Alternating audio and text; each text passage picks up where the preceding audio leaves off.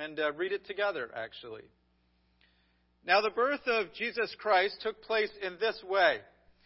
When his mother Mary had been betrothed to Joseph, before he came together, she was found to be with child from the Holy Spirit.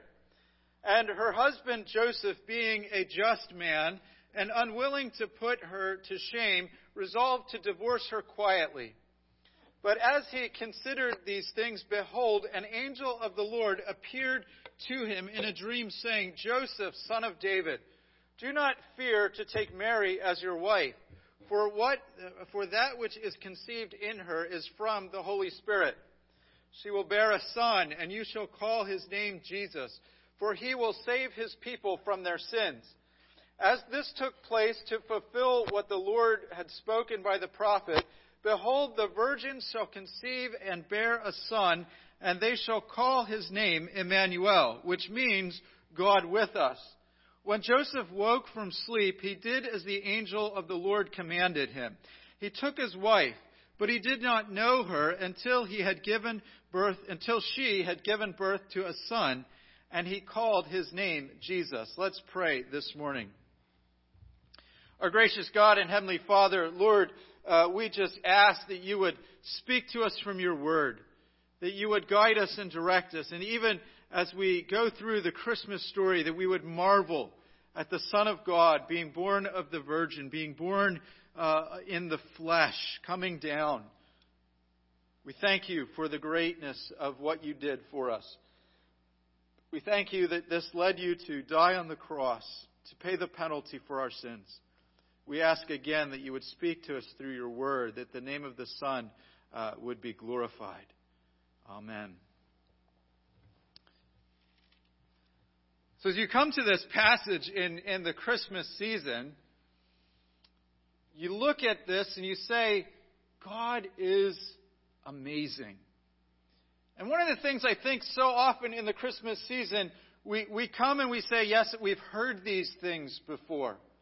There are times in the Christmas season that I say, where am I going to preach from again? Because we've preached the Christmas story before. Last year we did Luke. This year we're going to do Matthew. I'm toying with the idea of actually maybe doing Ruth next year, although it's not the Christmas story per se. But there is something true and good to remind ourselves in the Christmas season is we're not saying anything new. What we are teaching about Jesus has been passed down to us for 2,000 years. Christians have taught these things because this is what the Word of God said. And what happened here with Jesus and the virgin birth was unique. And it was important. And the whole world hinges on what happens in Jesus being born of the Virgin, living the obedient life for us, dying on the cross, and rising again from the dead. When I was dating my wife, my dad used to often say, and he said this sort of as a warning, he would often say, on occasion say to me, there is only one virgin birth, meaning I better keep on the straight and narrow. But you can imagine what Joseph experiences here when he finds out Mary is pregnant. You can imagine the concern, the fear, the shock of, well, I'm not the father, who is? The point is, there is only one virgin birth because Jesus is unique. The Son of God came down into Mary's womb and took on flesh. Our main point this morning is this. In Jesus, God comes to save his people from their sins. In Jesus Christ, God comes to save his people from their sins. There are many passages in Scripture that describe God hearing the cries of his people and coming down to save them. This is one of the great things about how the book of Exodus starts off. It says, in effect, God says to Moses, I have heard the cries of my people. I have seen their affliction, and I have come down to deliver them. And of course, he calls Moses as the prophet.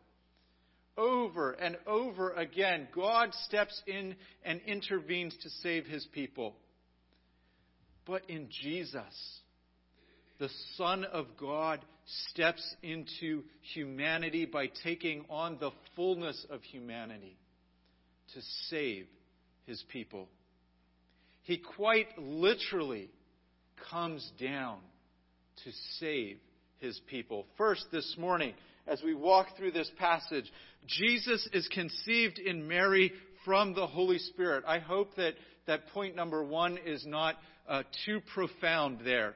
It should be obvious from this passage is what I mean. We're not saying new things. This is the Christmas story. This is what Scripture testifies.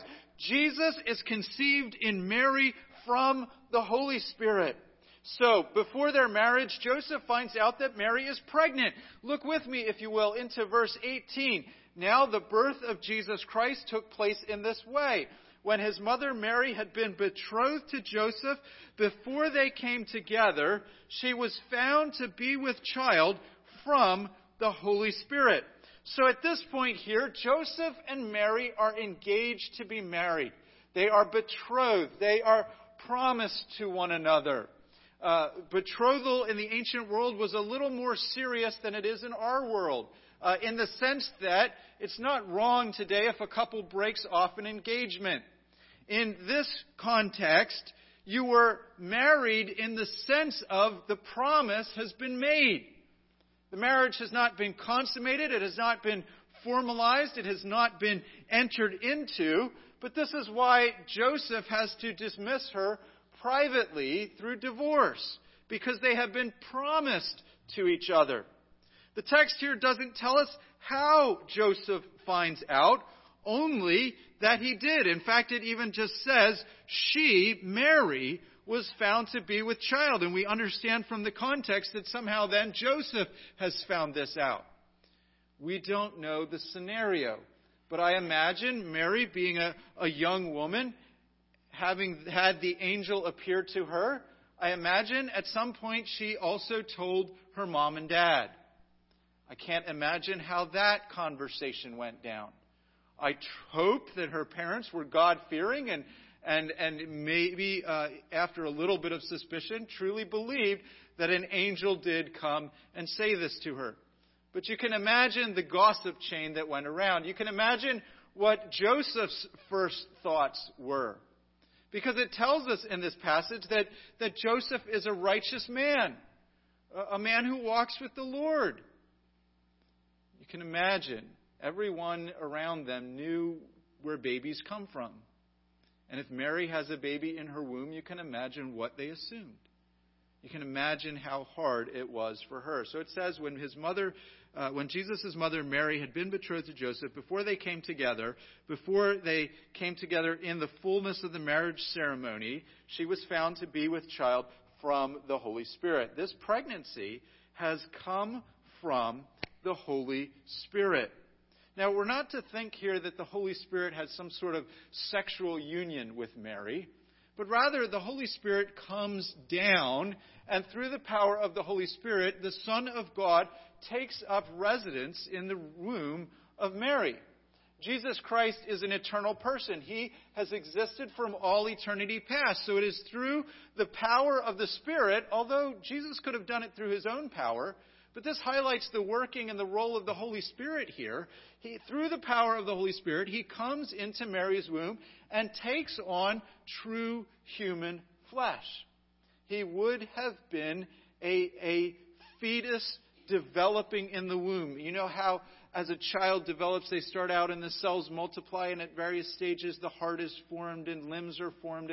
And all of these things, Jesus Christ grew up. He grew up in the womb, and after he was born, he grew up. Luke tells us the child grew in wisdom and knowledge. Jesus Christ took on humanity in all of its form and function, yet without sin, because the Holy Spirit caused him to enter this womb. Luke's gospel says this, "And the angel said to Mary, 'Do not be afraid, Mary, for you have found favor with God, and behold, you will conceive in your womb and bear a son, and you shall call his name Jesus.'" That's Luke 1:31. Luke 1:34 and 35. Mary said to the angel, "How will this be, since I am a virgin?" And the angel answered her, the Holy Spirit will come upon you, and the power of the Most High will overshadow you. Therefore, the child to be born will be called Holy, the Son of God." This Greek word here for overshadowing is the exact word they used in Exodus 40 when they translated the Old Testament Hebrew into Greek. They used the word overshadow to describe how the glory of God came down and filled the tabernacle. And Moses couldn't go into the tabernacle because the glory was just so powerful in there. The glory of God overshadowed that tent. It manifested itself there. It came to dwell there.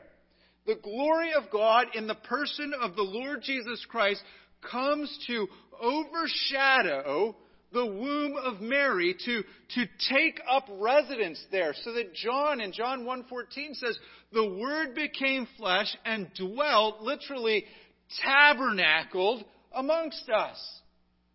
The power of the Holy Spirit causes the Lord Jesus to enter the womb of Mary, and Joseph is told this. We'll notice in Matthew's Gospel the highlight of this fulfills Scripture. Look down at verses 22 and 23. "And this took place," this virgin birth, what is going on here, the birth through the Holy Spirit to the virgin, all this took place to fulfill what the Lord had spoken by the prophet. "Behold, the virgin shall conceive and bear a son, and they shall call his name Immanuel," which means God with us. This comes from Isaiah chapter 7, verse 14. Isaiah is prophesying. He says, "Therefore," he says to the king Ahaz, "Therefore the Lord himself will give you a sign.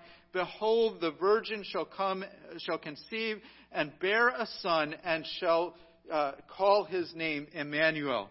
In the context of Isaiah chapter 7, King Ahaz had been told by Isaiah, this is what God will do. He will deliver you from two kings. And then King Ahaz is told by Isaiah, ask God for a sign. Now, normally we shouldn't put the Lord God to the test. We shouldn't say to God, God, if you don't do this to me, I'm not going to believe you. But God here, through Isaiah, is saying, Ahaz, this is what I'm going to do, and I want you to trust me. And so that you trust me, just ask me for a sign. Tell me something that I should do, and I will do it to prove my word to you. And Ahaz kind of gets all, we'll say, cocky, and he just kind of, well, I'm not going to ask God for a sign. Again, normally it would be wrong to put God to the test and ask him for a sign. But when God tells you, ask me for a sign, it's wrong for you not to do what he says. And so Ahaz, trying to be super spiritual here, well, I won't ask God for a test. So Isaiah prophesying says, fine, you want a sign? The virgin will have a baby. It says before the child knows right from wrong, before the child grows up at all, the two kings which you are worried about will be destroyed. You'll be liberated from them. The irony here is that Ahaz is long dead when the sign comes. Ahaz has long been delivered from the two kings that he dreaded. It's kind of a reversal. Ahaz is told, ask me for a sign, and you expect the sign will happen so that you know the word of God will happen. Ahaz says, well, I'm not going to ask for a sign. So God says, fine, I'll give you a sign that I'm going to keep my word. The virgin will have a baby. But the two kings, God fulfilling his word, that actually happens before the sign comes, because Ahaz never really had trust in the Lord. And so God, in a sense, doesn't show Ahaz the true and final fulfillment of the sign. There's some things going on in Isaiah chapter 7, chapter 8, and chapter 9. We can't get into all of it and how some of it plays out. There's another child in Matthew chapter 8. But you'll notice the true fulfillment of Isaiah 7 is referenced in Isaiah chapter 9. Chapter 9, verse 6. For to us a child is born, to us a son is given, and the government shall be upon his shoulder. and his name shall be called Wonderful Counselor, Mighty God, Everlasting Father, Prince of Peace. This is Jesus. This is the one who was prophesied. This is the one who comes to us in the virgin birth. You can see in Matthew chapter 1, verse 19, Joseph plans to divorce Mary privately. It says, verse 19, and her husband Joseph, being a just man and unwilling to put her to shame, resolved to divorce her quietly. According to Jewish tradition, according to the Jewish Mishnah, you could get a divorce just by having two witnesses sign the divorce papers. You could just write out the paper. You could do it in a private way. You wouldn't need to draw her before the people at the court gate or at the city gate where they conducted court business. From Deuteronomy chapter 22, I think it's important to notice that if a engaged woman had relations with another man, both parties were guilty of adultery. This is why Joseph is writing her a bill of divorce. Joseph's intent, his original thinking is, she's had relations with another man.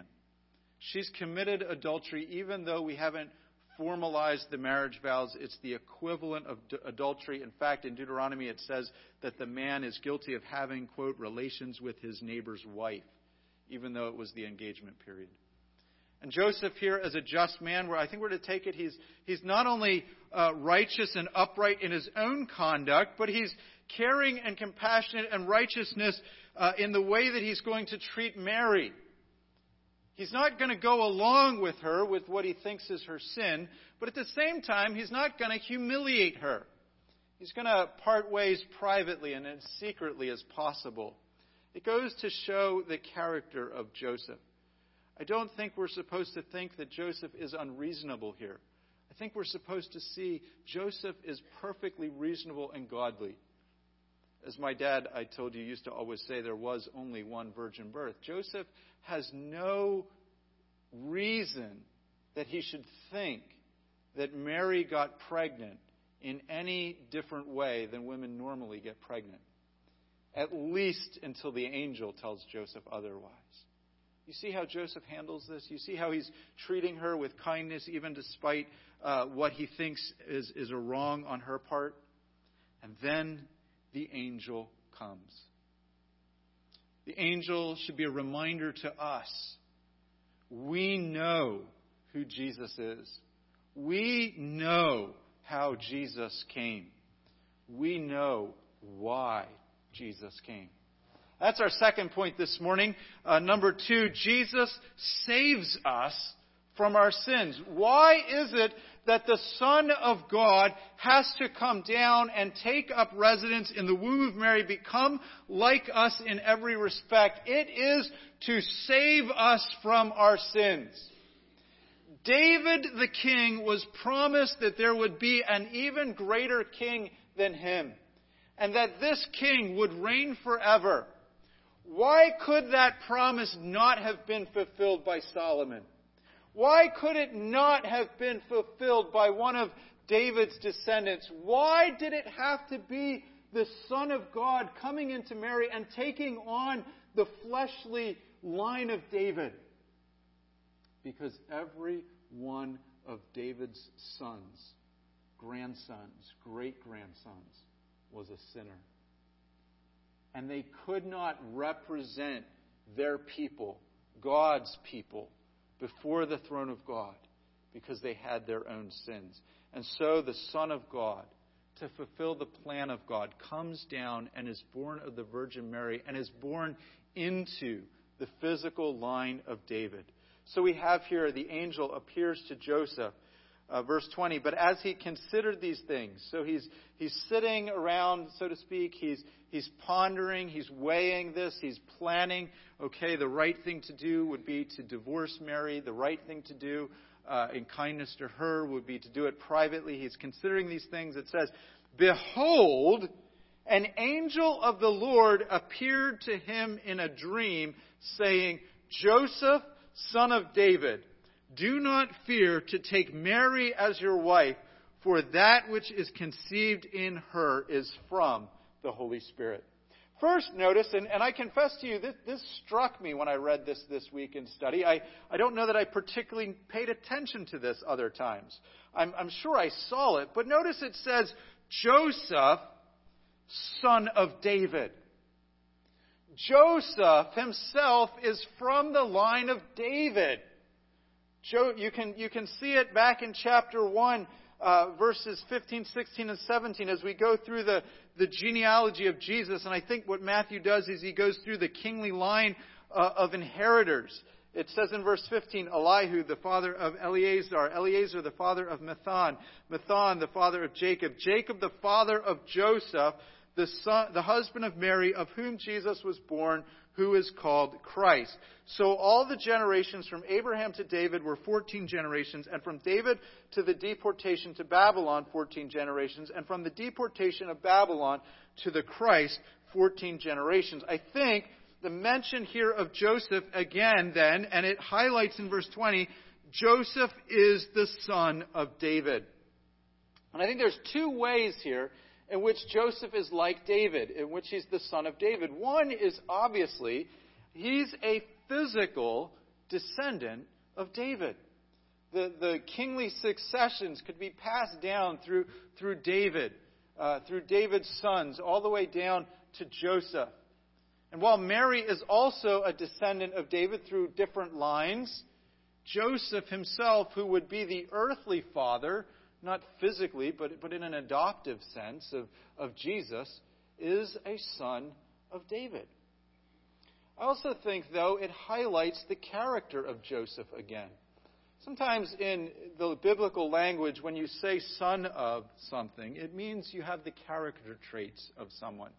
So Jesus rebukes the Pharisees and calls them the son of the devil, or their father the devil. He doesn't mean that they're physically from the devil, but he means they have the character traits. I think this highlights again to us that David really is a just man. The Scriptures tell us over and over again that David was a man who ruled in justice and righteousness. He had mercy and compassion on widows and orphans. I think Joseph here is like a David. You can see he's beginning to have compassion on Mary. You can see later on, you can't see it, but you can imagine Joseph being the father to Jesus and the rumors that went around. We know from John's Gospel, in John chapter 8, the Pharisees, when they want to make a dig on Jesus, they say, well, at least we weren't born from sexual immorality. The word continued to spread. You know how gossip just goes around and you can't ever really truly stomp it out? Gossip continued to go around about Jesus. But Joseph is a man of God. And when God tells him to take Mary as his wife and let Mary raise this child, and Joseph's going to be involved with this as well, Joseph obeys the commands of the Lord. He honors God. Even, I think, what would have been great personal sacrifice to his own reputation. Look at verse 21. It says that Jesus will save his people from their sins. So the angel is explaining to Joseph, in a sense, why does this have to be a virgin birth? Why is this unique? It says, she will bear a son, and you shall call his name Jesus, and he will save his people from their sins. Jesus, the name, means something like Yahweh or Jehovah saves. In Jesus Christ, the Son of God has come in the flesh, and God will save his people through the death and the resurrection of his Son. The Son of God comes to save his people by becoming just like them in every respect, coming down into the womb of Mary, taking on all of human nature, so that he could die for us on the cross. Keep your finger in Matthew and flip over to Hebrews chapter 2. Hebrews chapter 2, we're going to read verses 14, 15, 16, and 17. You know me, I couldn't resist a chance to get Hebrews in here. So Hebrews chapter 2, verse 14. Since, therefore, the children share in flesh and blood, he himself likewise... This is talking about Jesus. He himself likewise partook of the same things, that through death he might destroy the one who has the power, that is the devil, and deliver all those who, through fear of death, were subject to lifelong slavery. For surely it is not angels that he helps, but he helps the offspring of Abraham. Therefore, he had to be made like his brothers in every respect, so that he might become a merciful and faithful high priest in the service of God to make propitiation for the sins of the people. In Hebrews chapter 5, it tells us that the high priest has to be called from among the people. He has to be one of the people. So if Jesus Christ is going to represent us and going to be the sacrifice in our place, he has to be one of us. What are human beings? We are flesh and blood. We have DNA. We have lungs. We have hearts. Some of us have hair. Jesus had all of these things. Down to the cellular level, Jesus Christ was truly human. Therefore, since the children share in flesh and blood, he likewise partook of the same things. Therefore, he had to be made like his brothers in every respect, down to every minute detail. If you could take Jesus' body and examine it down to the quantum level, Jesus was human. 100%. Now, when God created humanity, he created human beings in a state of innocence. So, while all of us are born sinful because of Adam's sin, and we compound it with our own sin, being sinful isn't essential to being human. In other words, every human after Adam is a sinner from the moment they are conceived and as they are born. And we grow up and we live sinful lives because we come into this world with the guilt of sin over us. But being a sinful human isn't inherent to the original purpose and plan and creation of God. And so Jesus Christ can take on true humanity in every respect and at the same time not be a sinful human being. And because he is perfect, he can represent us. And because he lives the perfect life in obedience to God, he can go to the cross with a clear conscience in obedience to the Father to pay for our sins, because he has no sin of his own. Jesus Christ comes to save his people from their sins.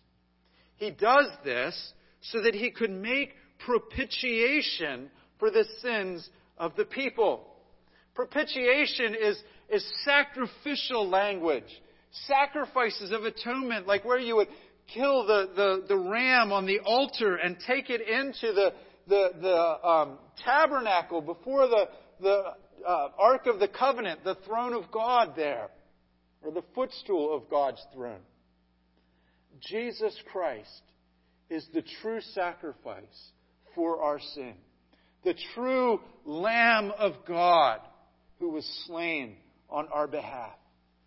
And when we say he makes propitiation for our sins, it means that all of the anger and wrath that God rightly and justly has for our sin because of our guilt, all of it is poured out to Jesus, onto Jesus as he suffers on the cross.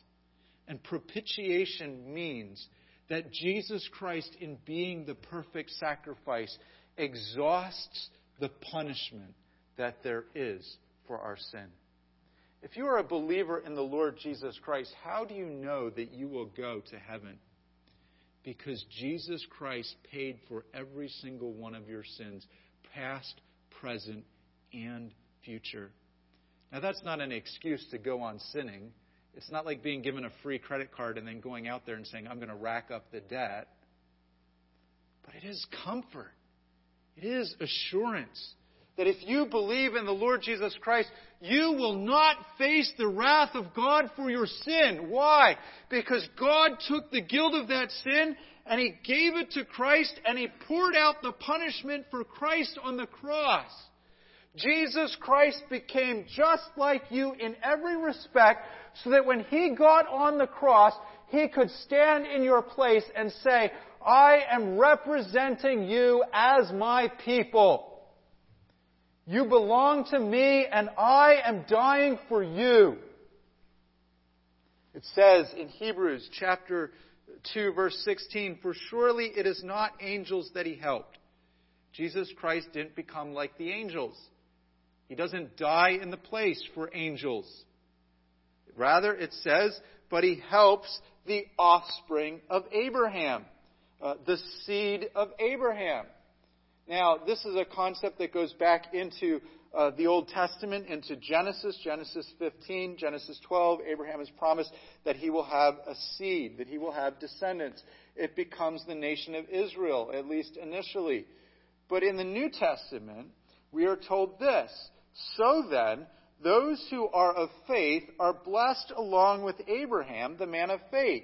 Galatians 3, chapter 3, verse 29.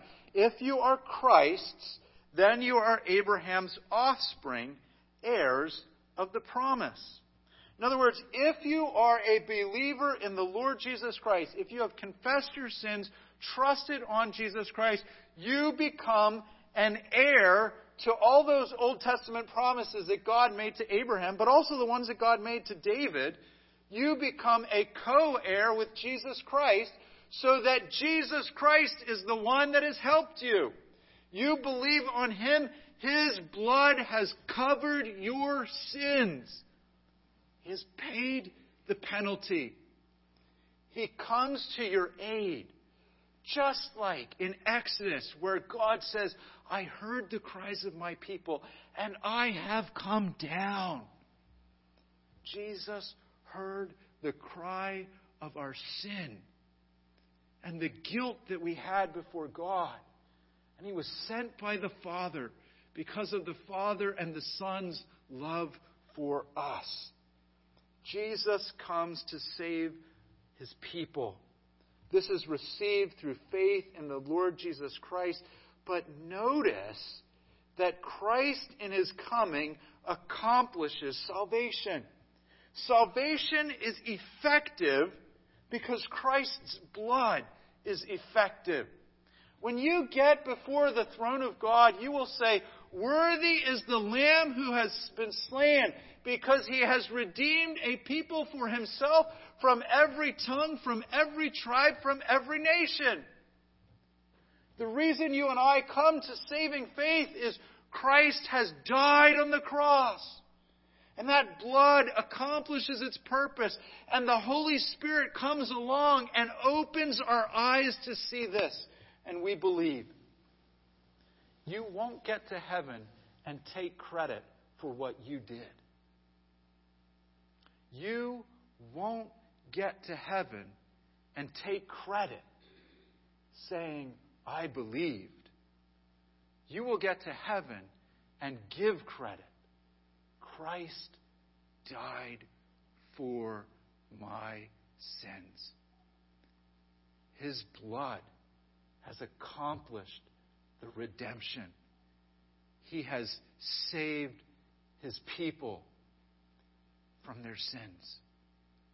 Everything that Christ came into this world to accomplish for the Father, Christ has or will accomplish.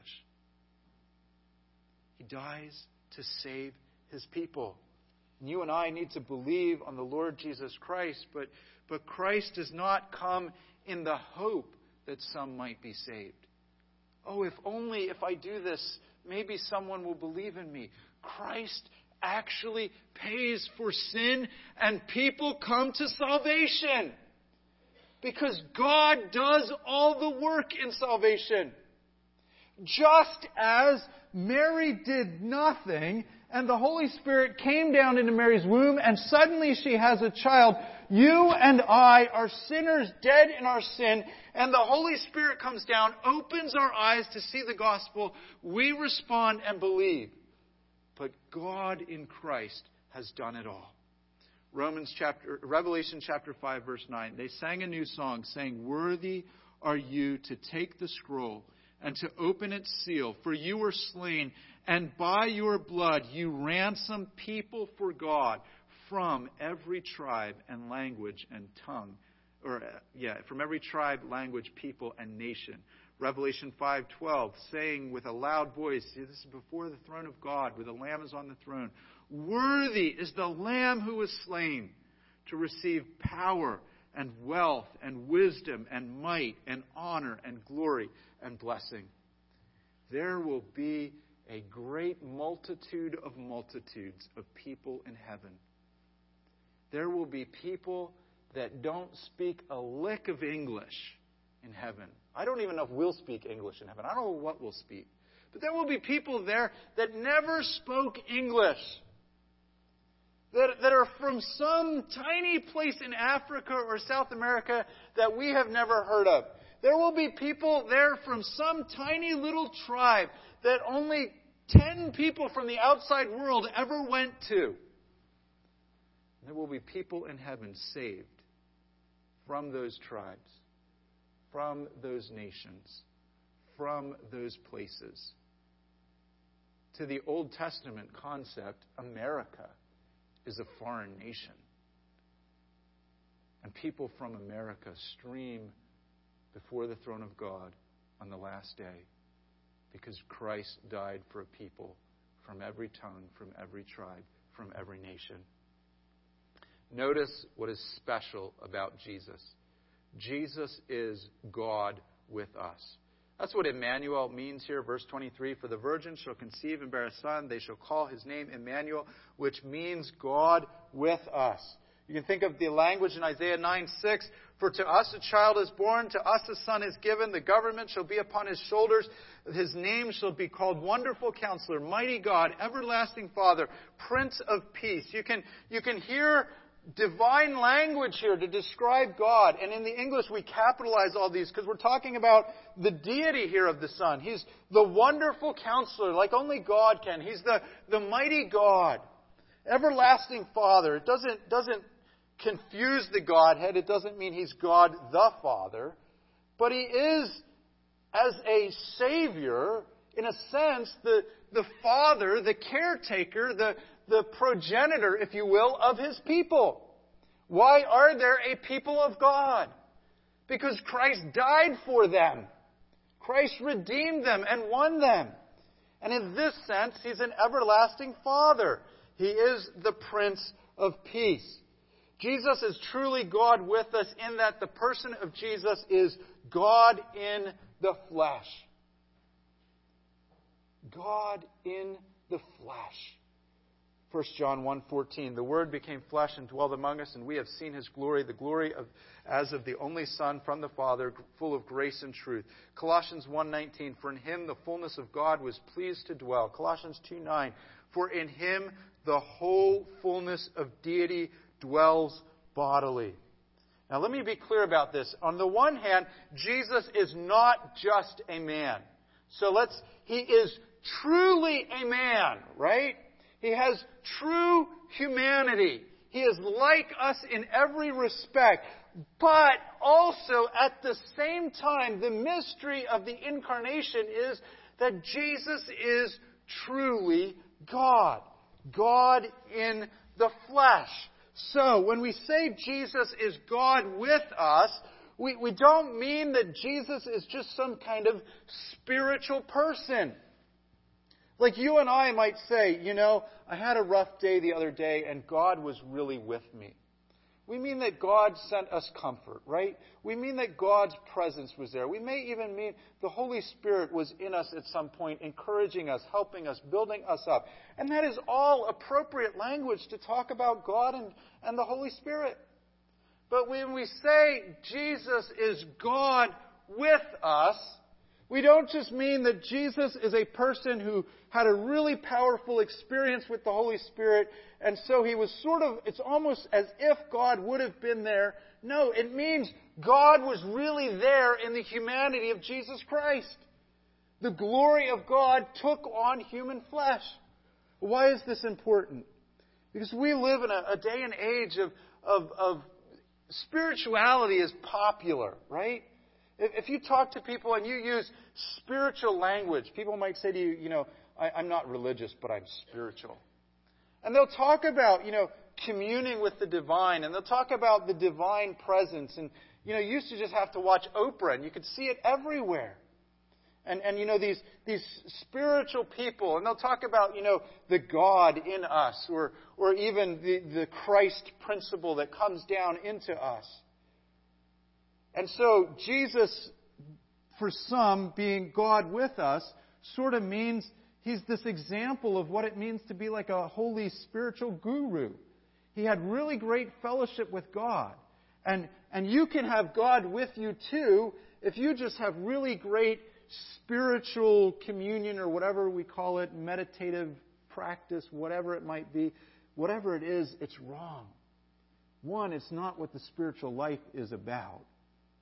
The spiritual life comes through knowing the Lord Jesus Christ as your Lord and Savior and being in union with Him, in a relationship with Him.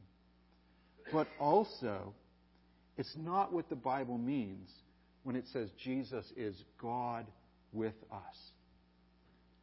When you touched Jesus, if you were a disciple walking with Him, you were touching a human man who was 100% human. But you were also touching the one who was truly God, the glory of God in the flesh. You were seeing God face to face, as it were. Yes, there is a sense where His glory is veiled. But in the last day, we will see Jesus Christ in His resurrected state in a human body, and His glory will be radiating out of it. A glory which He had from all eternity past will shine through the one who is still incarnate in human flesh. Because right now, He is in heaven at the right hand of the Father in a resurrected human body, sitting down to make intercession for us. Because Christ really saves His people. When you think about Christmas, what do you think about? Do you think about presents? Presents are nice. Or do you think about Jesus? When you think about Jesus, what do you think about? What do you tell your kids? Some Christians today, our kids know more about Elf on the Shelf than they do about what the incarnation entails. Now, I'm not saying a little 2-year-old can understand all of the details, but as your children grow up, do you regularly talk to them about who Jesus is? Could you yourself, in a manner that's consistent with Scripture, explain to someone how Jesus is truly God and truly man? I recognize there's an element where this is just a mystery, right? But there's also biblical language and biblical Scripture that does explain to an extent that we can know these things. Do you know them? Do you praise God for them? Do you worship God and the Lord Jesus Christ because of who He is and what He's done?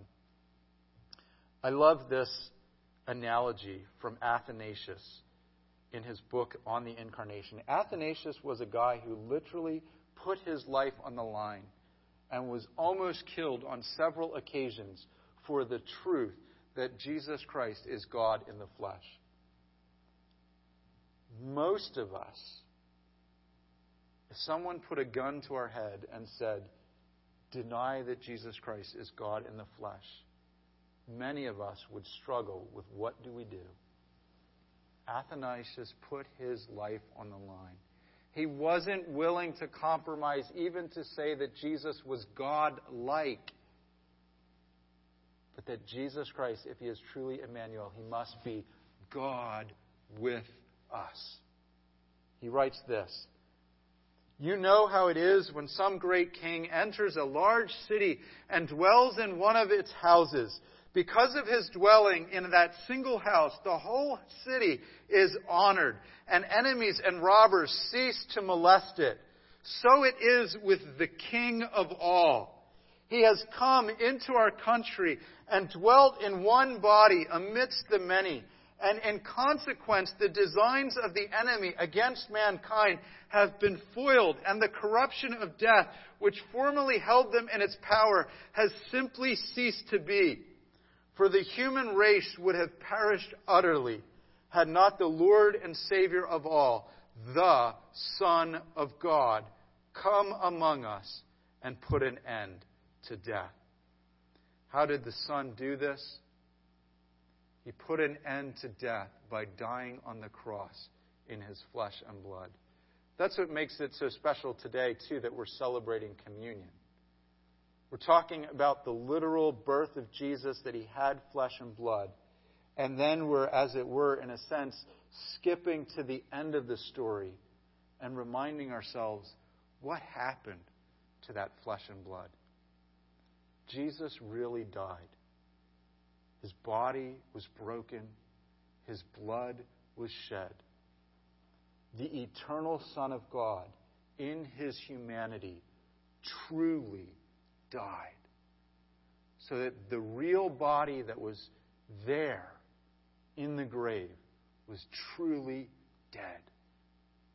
And when Jesus rose up from death, He showed us that His sacrifice has conquered sin and death. And if you believe in the Lord Jesus Christ, sin and death has been and will be conquered in you because of what Jesus has done. Let's close in a word of prayer. Our gracious God and Heavenly Father, Lord, we ask that as we partake of communion today, that You would bless us, that You would remind us of the body that was broken for us, the blood that was shed for us, that we would delight ourselves in You, that You would use this to preach the gospel to us, to proclaim to us the Lord's death until He comes. Even as we take this in unity, we proclaim to each other the death of the Lord Jesus Christ, and that this death had to take place so that we might be saved from our sins. We pray, Lord, that we would look to You with the eyes of faith. In Your name we pray. Amen. I'm going to ask the guys to come forward who help with the communion. Ken, Matt, if you would come too. And we're going to pass out communion.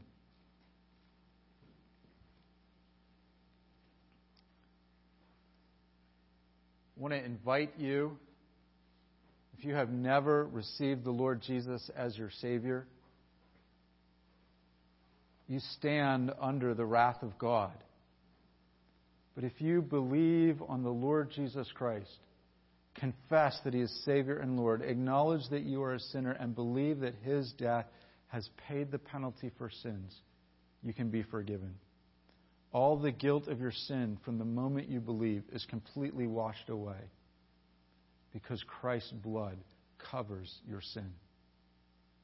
If you have never believed in that, today, in the quietness of your heart, would you receive Jesus as your Savior? Just pray to Him and say, I'm a sinner. My sin leaves me guilty before You. I should be punished. I should go to hell and suffer for what I've done wrong. But Jesus Christ died on the cross. Lord Jesus, give to me that forgiveness of sin that You offer to all. If you've done that at some point, if you believe those things today and you are here, you are welcome to take communion with us. But the Scriptures warn us that we should, each one of us, examine ourselves before the Lord before we take communion. Do you believe that the Lord Jesus Christ is Savior and Lord? Have you received the forgiveness of sins? And as we pass these elements out, to the best of your knowledge, do you have any sins that are unconfessed? And if you do, spend a few moments in the quietness of your heart, just going before God in His presence, Jesus being your perfect mediator, and say to Him, Lord, I have these things that I've done again as sin. And I know you died for me. But I want to acknowledge this sin before you right now and have a clear conscience and good fellowship with you. We're going to pass out the elements one at a time. We'll take them together. Just hold on to the bread until we take it together. But let's pray. Our gracious God and Heavenly Father, Lord, we ask that you'd bless us in the sharing of this communion meal. Bless us because these things are the signs and symbols of Jesus' body and blood. And that real body 2,000 years ago was broken for us. And that real blood 2,000 years ago was shed for us. We thank you in Jesus' name. Amen.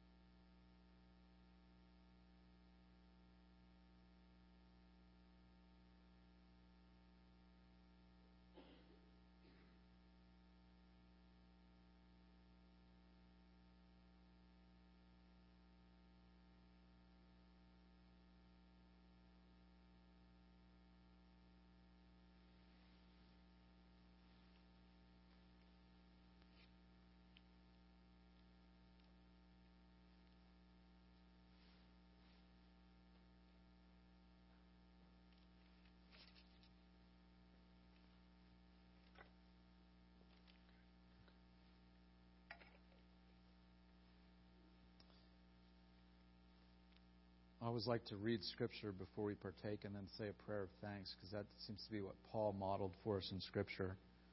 For I received from the Lord that which I also delivered to you, that the Lord Jesus, on the night when he was betrayed, he took bread. And when he had given thanks, he broke it and said, "This is my body, which is for you. Do this in remembrance of me." Let's pray. Lord Jesus, we thank you for this bread that represents your body, that you broke or allowed to be broken for us. We thank you that you died on the cross to pay the penalty of our sins. And we are reminded, even as we take this bread in, we are reminded that we need to look to you and take in your work through faith in you. We put our trust in you. And so by doing this, we proclaim your death until you come. Amen. Take and eat together.